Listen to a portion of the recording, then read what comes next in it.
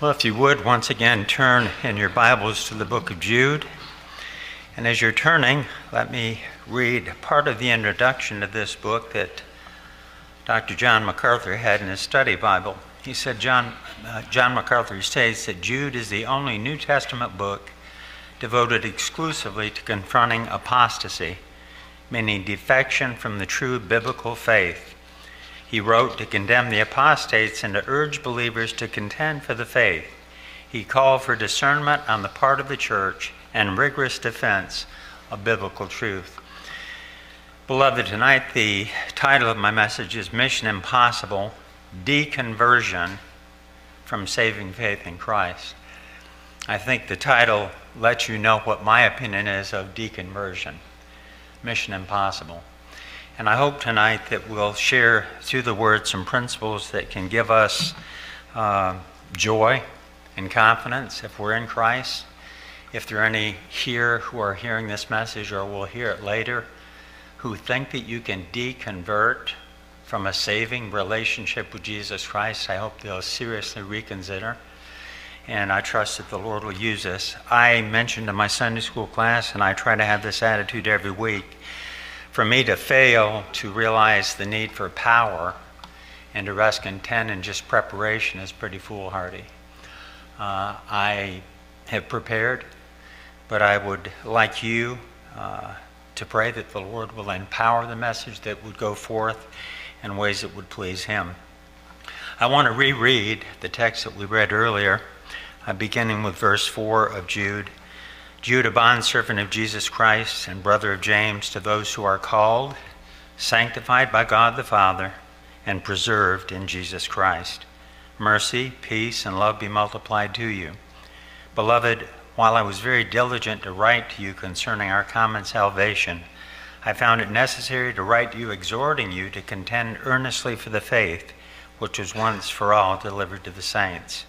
For certain men have crept in unnoticed, who long ago were marked out for this condemnation, ungodly men who turn the grace of our God into lewdness and deny the only Lord God and our Lord Jesus Christ. As we did before, if you would, drop down to verse 20. But you, beloved, building yourselves up on your most holy faith, praying in the Holy Spirit, keep yourselves in the love of God, looking for the mercy of our Lord Jesus Christ unto eternal life. And on some have compassion, making a distinction. But others save with fear, pulling them out of the fire, hating even the garment defiled by the flesh. People denying the faith is nothing new. The faith refers to the whole body of revealed salvation truth revealed in the Scripture. In our day, this defection by once professing Christians from the teachings of the Christian religion is being referred to as deconversion, and I put that in quotes. This so-called deconversion is preceded by what is labeled deconstruction. In her book, Another Gospel, Elisa Childress states, quote, deconstruction is a postmodern process of rethinking your faith but not regarding Scripture as a standard. According to postmodernism, there is no objective reality. There's only human will and a meaningless world. God, science, reality, truth, nature, and knowledge are all names for oppressive systems of power relations. She goes on. All norms of behavior are merely one group's preference imposed on others. None have any more validity than any other. In other words, there is no absolute truth. Do what you think is right for you. John MacArthur states, in relation to this, John MacArthur states that the word apostasy comes from the Greek word translated falling away. Apostates are those who fall away from the true faith, abandoning what they formerly professed to believe. The term describes those whose beliefs are so deficient as to place them outside the pale of true Christianity. True Christians do not apostatize. Those who fall away into apostasy demonstrate that their faith was never real to begin with. My prayer is that this message will make it abundantly clear that true conversion entailing repentance and faith is irreversible because it is fundamentally and essentially a work of God's grace for His glory. Let me say that last part again. True conversion, entailing repentance and faith, is irreversible because it is fundamentally and essentially a work of God's grace for His glory. Now, I want to define some terms: conversion, deconstruction, and deconversion. And before I do, let me say this. This is the next great battlefield in spiritual warfare. I was amazed at listening to a blog after I had prepared the message that this movement, and it is a movement, has coaches, deconversion coaches. The author that I quoted earlier said that she got on a blog and was listening to people talking back and forth. And this one person ended up saying, "I'm finally free from belief in hell." And the response of the several other people on the blog were words of encouragement and cheering. It is mind-boggling that we've come to this. An open assault to try to get professing Christians to deny what they professed to believe. Definition of terms: conversion is a spiritual turning away from sin and repentance to God and to Christ by faith. You find that in Acts 20, verse 21. Paul spoke of testifying to Jews and also to Greeks, repentance toward God and faith toward our Lord Jesus Christ. Conversion results in the person being born from above or becoming a new creation in Christ as God's workmanship. So it's of God. Deconstruction is a process of critically rethinking one's understanding of what it means to be a Christian. From the website Graceful Atheist, I get the following. Deconstruction is often the process of becoming less fundamentalist in one's faith. It usually entails the rejection of Scripture being inerrant or authoritative. Often one's theology is liberalized to accommodate the modern world. Typically, but not always, the person is still a person of faith. When I read that, I would ask this question: faith in what or in whom, if not in the Scriptures and in Christ? To reject the printed Scriptures as the inspired, inerrant, authoritative Word of God is to reject the personified Scriptures in the Lord Jesus Christ. The Word became flesh and dwelt among us, and we beheld His glory, the glory as of the only begotten of the Father, full of grace and truth. Beloved, true Christians do not interpret and apply the Bible based on accommodating the modern world. We don't do that. We bring the unchanging Word of God to bear upon our interactions with a world that's in a moral fall. Every day that goes by, the moral decline becomes greater and greater. And also, the world at large is becoming more and more intolerant of true Christianity. I want to give a clarification here under this word deconstruction. A Christian using Scripture to interpret Scripture to address honest questions is not deconstructing. Let me say that again. A Christian using Scripture to interpret Scripture to address honest questions is not deconstructing. He or she is seeking to rightly divide the word of truth. I think anyone in here tonight, in your Christian development, you will question different things, and that can be very healthy. We use Scripture to interpret Scripture. Scripture is central in that, and it's, from my perspective, part of my sanctification. I'll give you an illustration of that in the message a bit later. So conversion is a spiritual turning away from sin and repentance to God and to Christ by faith. Deconstruction is a process of critically rethinking one's understanding of what it means to be a Christian. That usually entails the rejection of Scripture being inerrant or authoritative. And then this last word, deconversion, and I put that in quotes. Deconversion is the notion that a person who once professed to be a Christian can reject all that he once believed and can stop being a Christian. Listen carefully to this statement. Verbal profession of faith in Christ is not the same as vital possession by Christ. Verbal profession of faith in Christ is not the same as vital possession by Christ. 1 Corinthians 6, 19 and 20, believers are reminded we're not our own, we're bought with a price. 1 Peter 2, 9 tells us what that price is. It's the precious blood of the Lord Jesus Christ. The Graceful Atheist website also had the following. And this is mind-boggling. But the author of this says, deconversion is when one is no longer capable of believing in a transcendent theistic God, whether one wants to or not.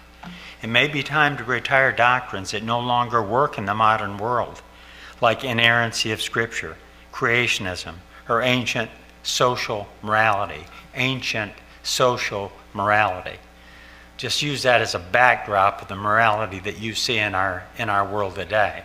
You can see why they put the term ancient there. This stage is an embracing of science, education, and modern ethics. And we have to ask the question, how is that working out?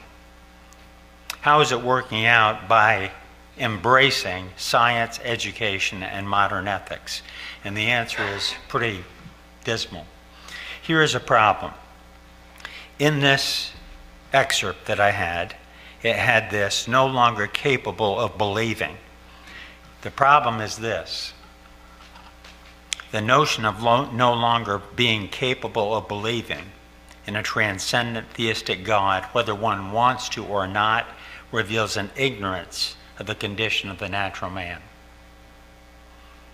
Turn to 1 Corinthians 2, if you would. And as you're turning, let me read that again. The notion of no longer being able of believing in a transcendent theistic God, whether one wants to or not, reveals an ignorance of the condition of the natural man. 1 Corinthians 2, and I want us to look at verses 11 through 14. And in this text, it's abundantly clear that faith and repentance are foreign to the heart of natural men and their gifts of God. Faith and repentance cannot be generated by the capabilities of sinful men. Look at verse 11, just the first part of it. For what man knows the things of a man except the spirit of man which is in him? What does that mean? It means a physically dead person is not indwelt by the spirit of life, and therefore cannot and will not respond to physical stimuli. Make sense? Put another way, a body without a spirit is a physical corpse.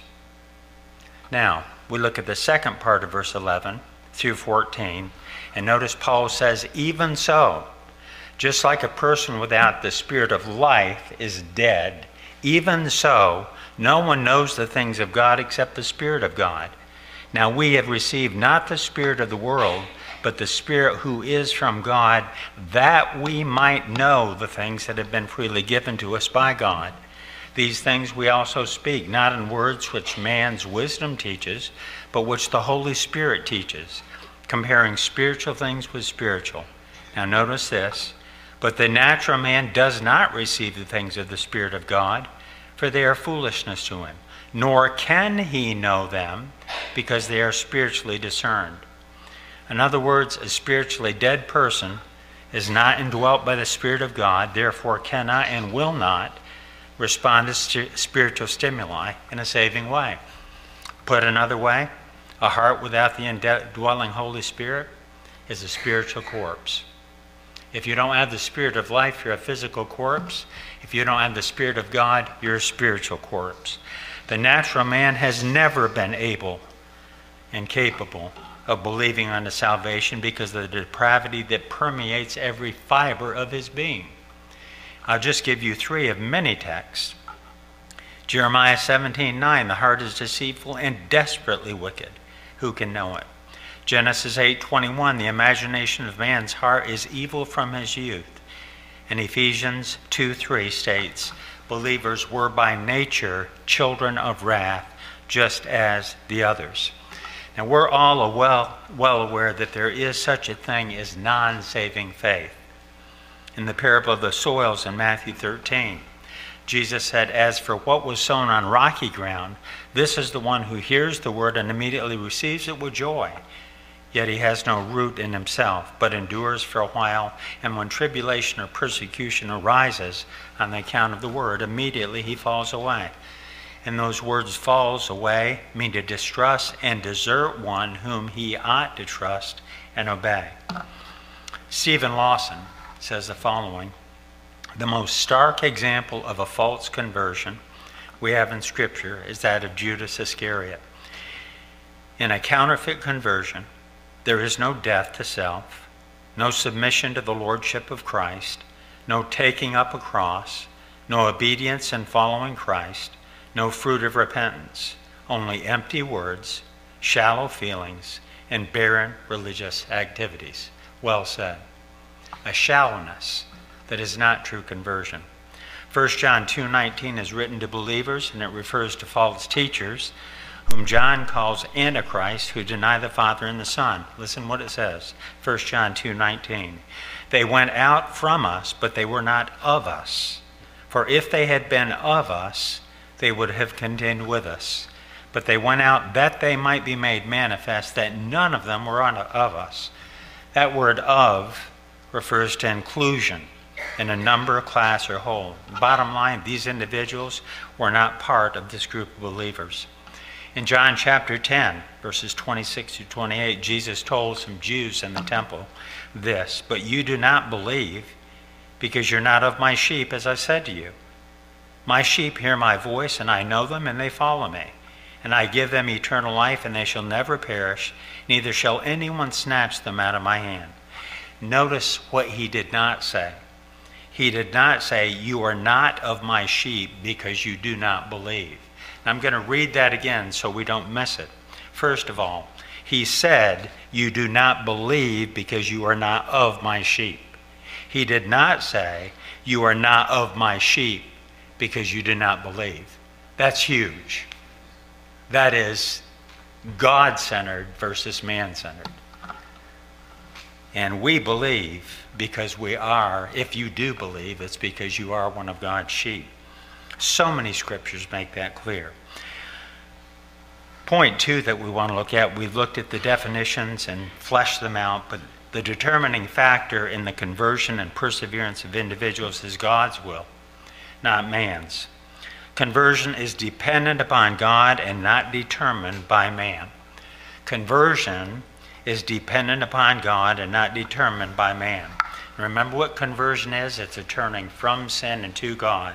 John 1:12 through 13, familiar verses.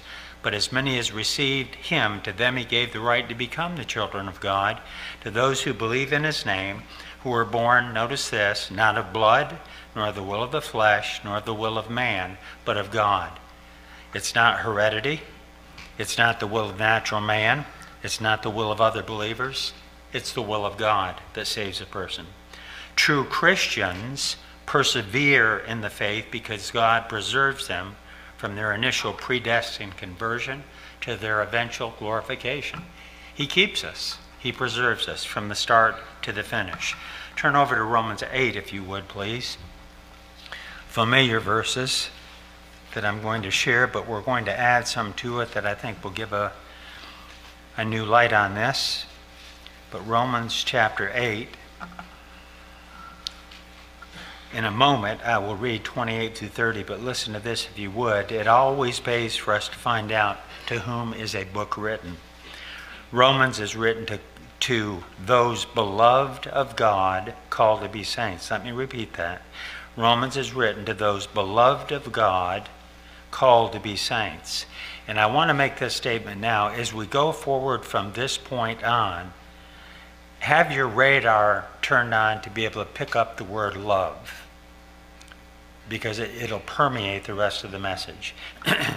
Verse 28, "And we know that all things work together for good to those who love God, to those who are the called according to his purpose.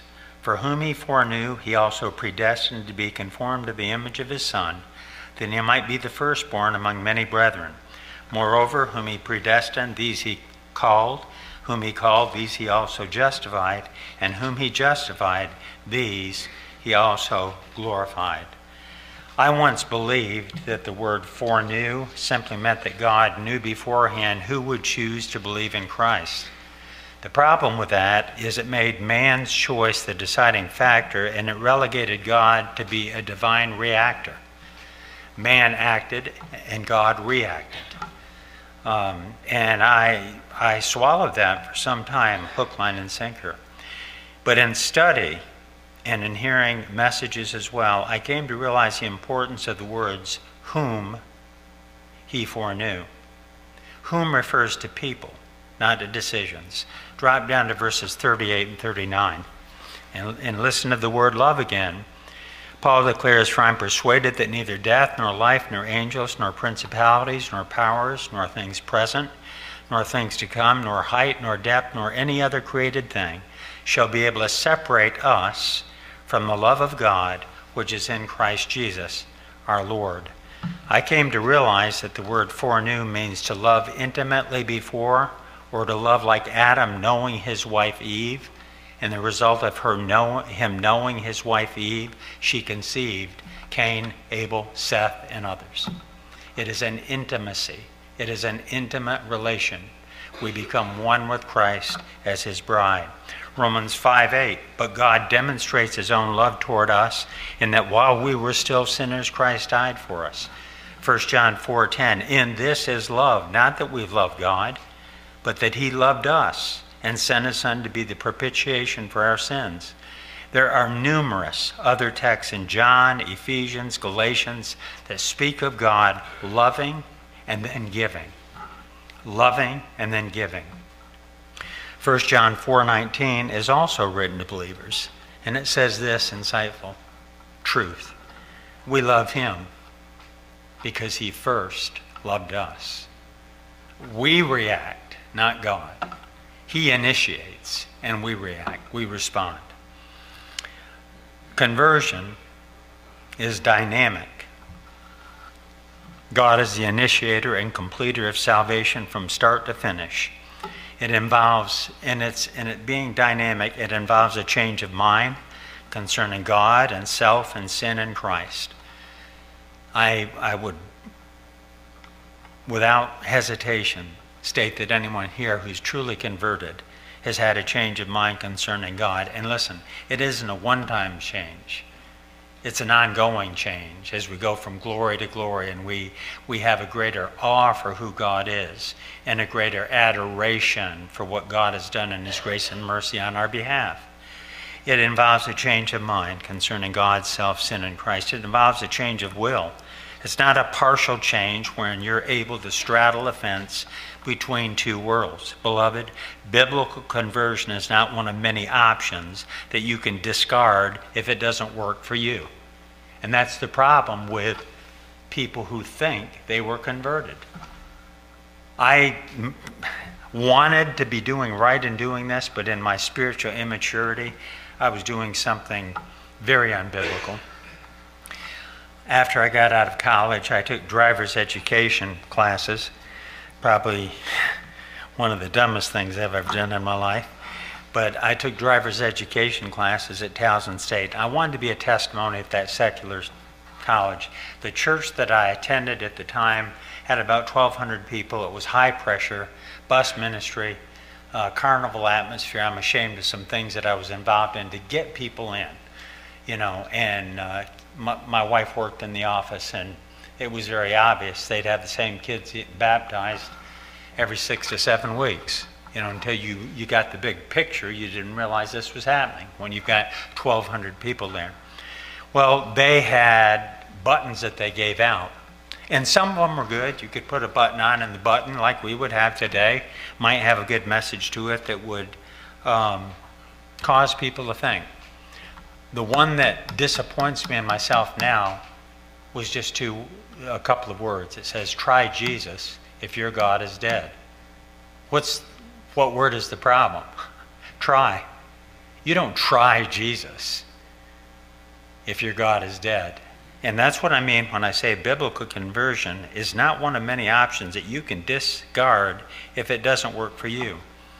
And then finally, not only a change of mind and of will, but a change of affections and of feelings that include a sorrow for sins committed against a holy and just God, and gratitude, increased gratitude for his long-suffering grace. We sin daily, folks. We sin daily. Praise God for his gracious long-suffering. A note of caution is in order here. Religious experience is not the same as personal conversion. Religious experience is not the same as personal conversion. Now, I'm going to read Hebrews 6, 4 through 6. That is a tough passage that Pastor B will be expositing in the weeks ahead. That is a tough passage. I'll give you an explanation from commentaries at the end of this. But let me give you a couple of examples of religious experience. People could come into Beacon Baptist Church, and I would like to think, and I have had people say this, that they sense a different spirit.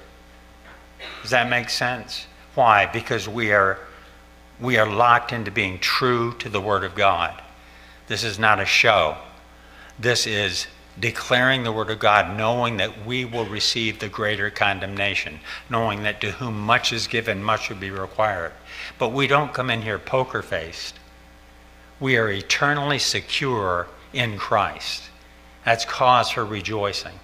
They can have a religious experience. Boy, those people are the most loving, giving, welcoming people I've ever seen. And they get this second-hand religious experience. 2 weeks later, they're not even attending here anymore. It's just a revolving door, okay? So that's what we mean by religious experience. I think it's great that our kids go to Christian camp. I do. But if you're not careful, you can confuse true conversion from a religious experience. And I love the camp that they attend. I do. But if you're not careful, you can confuse a religious experience with conversion. And when you come down off the mountain, reality hits. And I've seen that.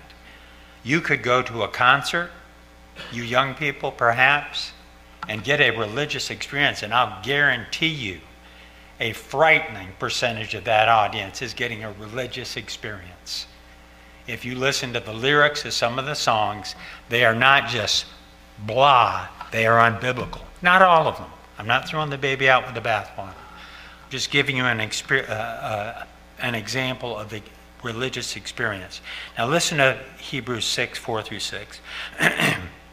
The writer says, "It is impossible for those who were once enlightened and have tasted the heavenly gift and have become partakers of the Holy Spirit and have tasted the good word of God and the powers of the age to come, if they fall away, to renew them again to repentance." Of this text, Sinclair Ferguson warns, quote, "The truth and power of the gospel were experienced, but experience in itself is not regeneration unless gospel grace penetrates into the heart." Hebrews 6, 4 through 6 makes no mention of the crucified one being trusted and sin being rejected. Rather, despite rich spiritual experiences, heart unbelief and rejection of Christ are grimly possible. John MacArthur's helpful notes in his study Bible also debunk the notion that this text refers to converted people. What did we just go over? Beware of religious experience at the expense of true conversion. That's what we're referring to. We go on. How does conversion take place in the will of God? How does it take place? Theologically speaking, regeneration and conversion are two sides of the same coin. What do we mean? Regeneration precedes and produces conversion. It's a cause and effect relationship between these two. Regeneration is the cause, conversion is the effect. Put it another way, regeneration is the root and conversion is the fruit. You know, God must do a work in dead hearts before dead hearts will do anything spiritually significant. Before they'll do more than play religion. Regeneration defined. It's a supernatural work of the Holy Spirit granting spiritual life to dead sinners. This is not a work in which man contributes, but it's a work of God alone.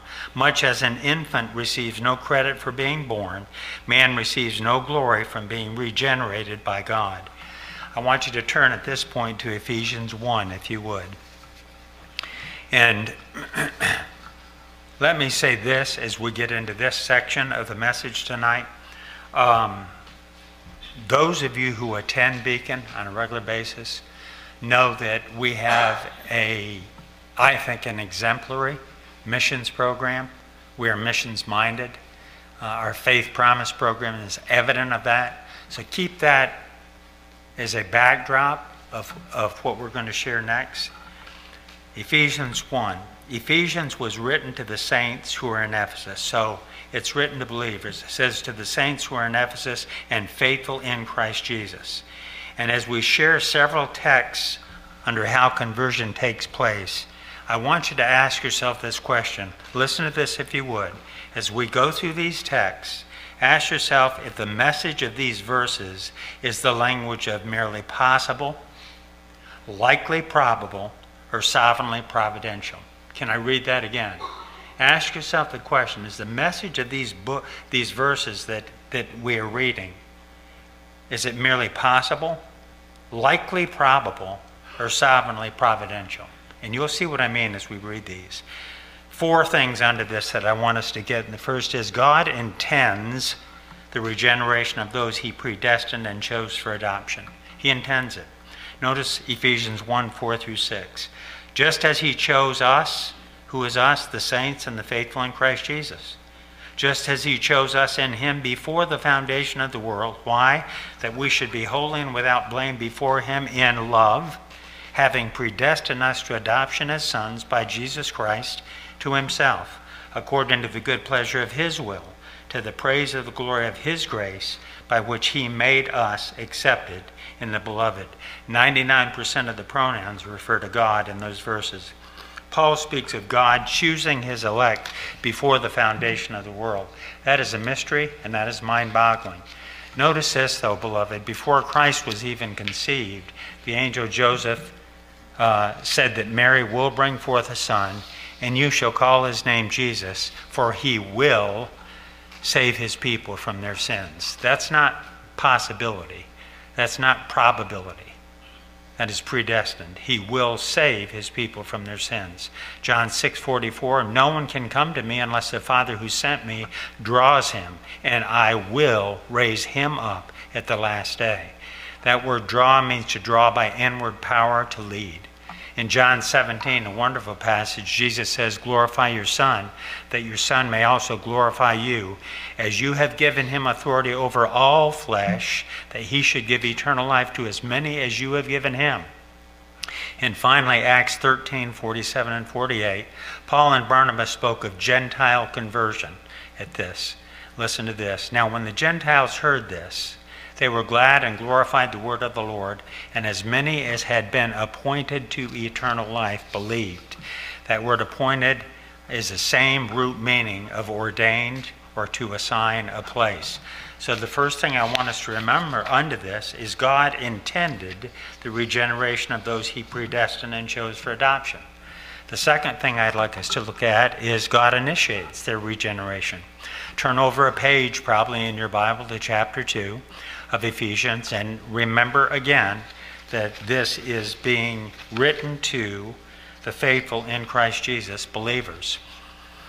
Verse 4, we're going to read 4 through 7. But God, who is rich in mercy, because of his great love with which he loved us, even when we were dead in trespasses, made us alive together with Christ.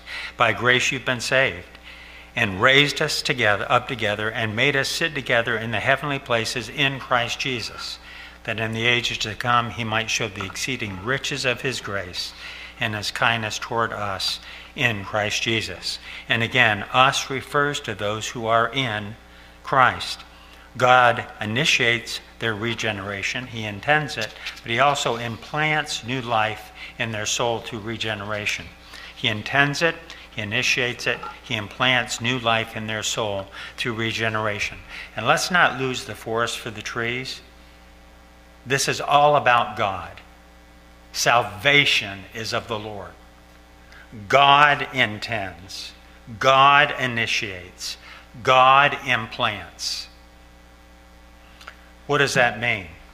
Well, Ephesians 2:4-7, like I said, he initiates, but he implants. The regenerated individual has been made a new creation in Christ, a new man in whom God has planted a desire for himself that wouldn't otherwise be there. Let me repeat this. We're made a new creation, a new man. He has made us. 2 Corinthians 5:17, therefore, if anyone is in Christ, he is a new creation. Old things have passed away. Behold, all things have become new. In Christ, the phrase in Christ is Paul's favorite expression of union with Christ, oneness with Christ. John 3:3, Jesus said to Nicodemus, unless one's born again, he cannot see the kingdom of God. The words born again literally mean born from above. Romans 8:9, but you are not in the flesh, but in the Spirit, if indeed the Spirit of God dwells in you. Now, if anyone does not have the Spirit of Christ, he is not his. No Spirit, no spiritual life. If anyone does not have the Spirit of Christ, he is not his. The Spirit himself bears witness with our spirit that we are the children of God. And then finally, under this, these four things. God not only intends it, he initiates it, he implants it, he imparts the gifts of repentance and faith.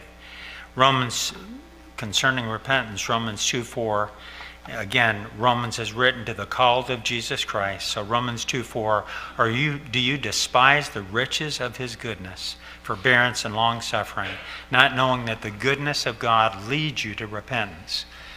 Luke wrote in Acts 11:17 and 18, if therefore God gave them, the Gentiles, the same gift, the Holy Spirit, as he gave us, saved Jews, when we believed on the Lord Jesus Christ, who was I that I could withstand God? When they heard these things, they became silent. They glorified God, saying, then God has also granted to the Gentiles, repentance to life. Faith and repentance are gifts of God. Man's faith does not cause regeneration. Regeneration causes man's faith. Ephesians 2:8-10 are familiar verses when it comes to the faith side of this coin. For by grace you've been saved through faith, and that not of yourselves. It's the gift of God, not of works, lest anyone should boast. For we are his workmanship, created in Christ Jesus for good works, which God prepared beforehand that we should walk in them. Salvation in general, beloved, and faith in particular are gifts of God. Our final consideration before we make application tonight is this. Is it possible for one who has truly been converted to become deconverted? Is it possible for one who has truly been converted, turning from sin and to Christ, to become deconverted? Deconversion can only be from temporary mental assent to the Christian religion and not from a saving relationship with Christ the Redeemer. Let me read that again. Deconversion can only be from temporary mental assent. Yeah, I believe that. I have known of pastors, and this is frightening to me. I have known of pastors who deconverted. I listened to a blog of a pastor deconverting and the freedom that he had found in his deconversion. He's going to find out one day that it's not freedom but bondage. He's going to find out one day he never knew the real thing. What is frightening to me is that someone could dare to exposit the Word of God while deconverted, or unconverted, not deconverted, unconverted. The more I think about that, the more I think of what goes in to prepare a message, it blows my mind.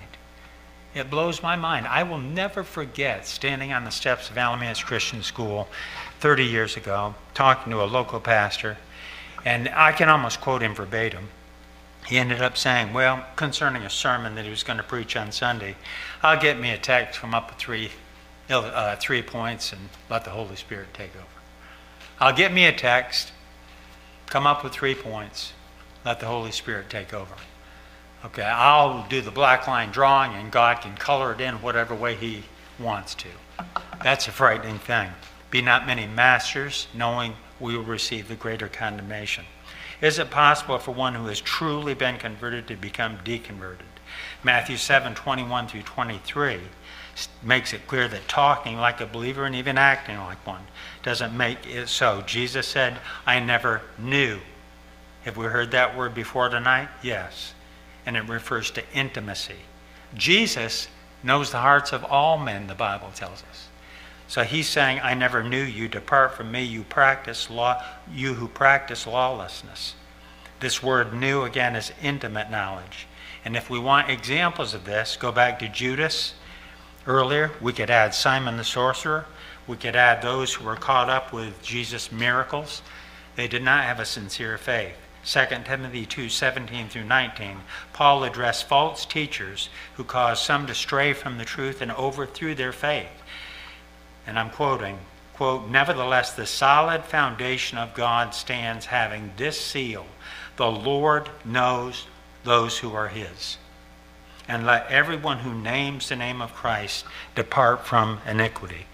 The commentators that I used consistently state that the faith of those who strayed was not genuine. Genuine saving faith cannot be finally and completely overthrown.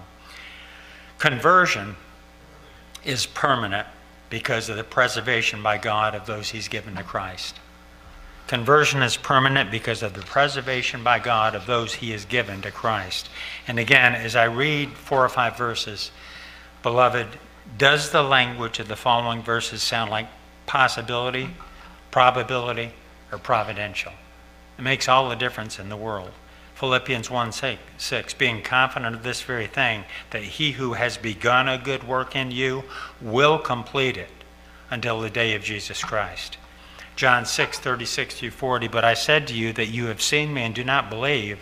All that the Father gives me will come to me, and the one who comes to me I will by no means cast out.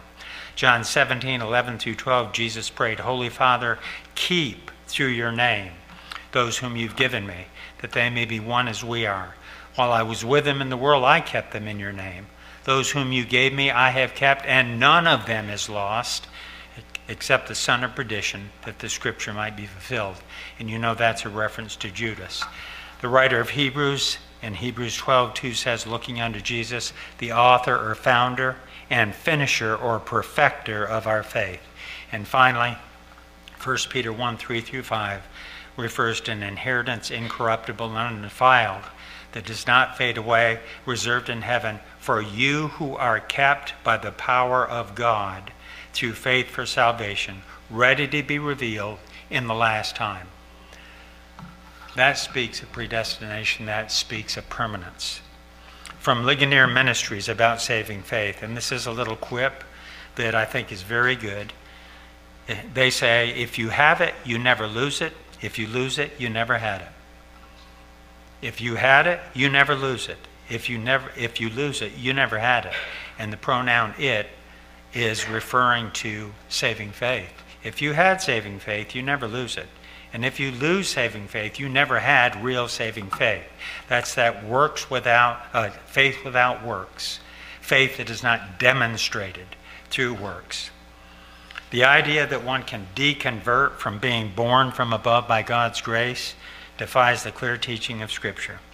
A person brought up in the Christian religion, or an adult giving the Christian religion a try, can choose to reject the Bible's teaching. They can reject the Bible's teaching, but if they do, they make it clear that he or she is not regenerate and is headed for a Christless eternity. Beloved, there is a big difference in rejecting the teachings of Christianity and the Christ of Christianity. There's a big difference in rejecting the teachings of Christianity, because if you're a natural man, you could care less anyway. The Bible makes that clear. Big difference in rejecting the teachings of Christianity than rejecting the Christ of Christianity. 4 applications, and we close. Those who embrace the gospel of grace alone, by faith alone, and Christ alone can rejoice anew that God will continue to work in your life to make you more like your Savior. You should also heed the admonition in 2 Peter 1 and other places where those who have been given like precious faith are admonished to make their call and election sure.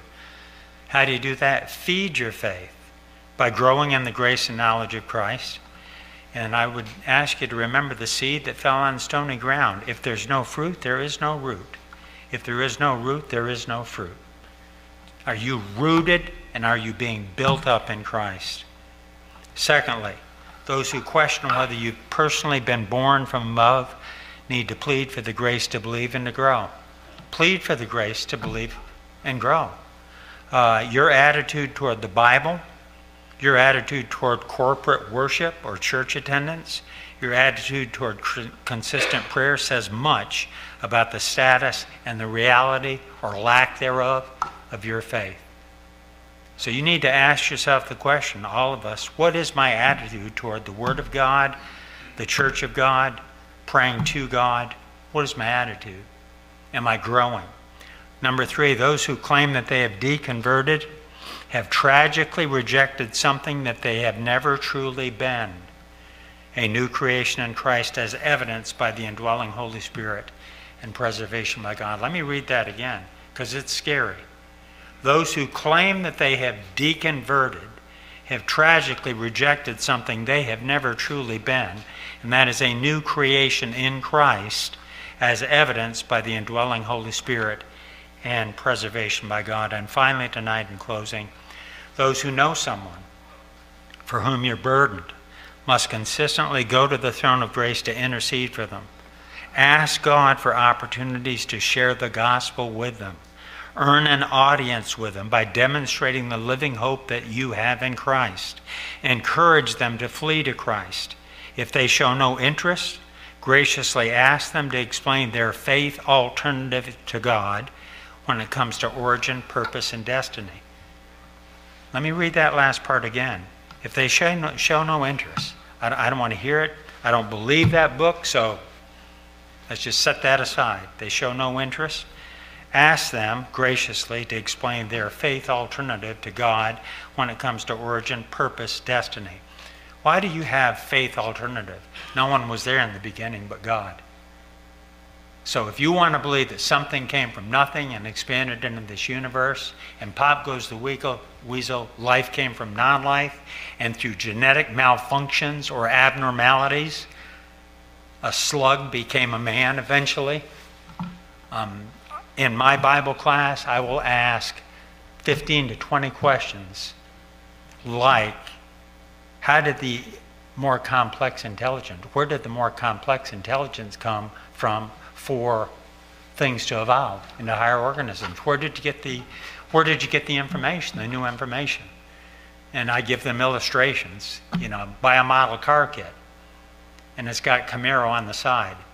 You can work till you're blue in the face. You will not make that Camaro into a Mustang. It's only what's inside the kit that you're going to get. And my point being, they have to believe in something. And this last question, does existence end with death? Does existence end with death? What do you believe about destiny? Okay? And folks, I believe it's very critical, like I said earlier, to demonstrate the living hope that you have in Christ. I close with this. I trust that those who are in Christ can gratefully sing our final hymn, and that those who are not a believer will give serious consideration to what has been shared. And our final hymn is, I know whom I have believed.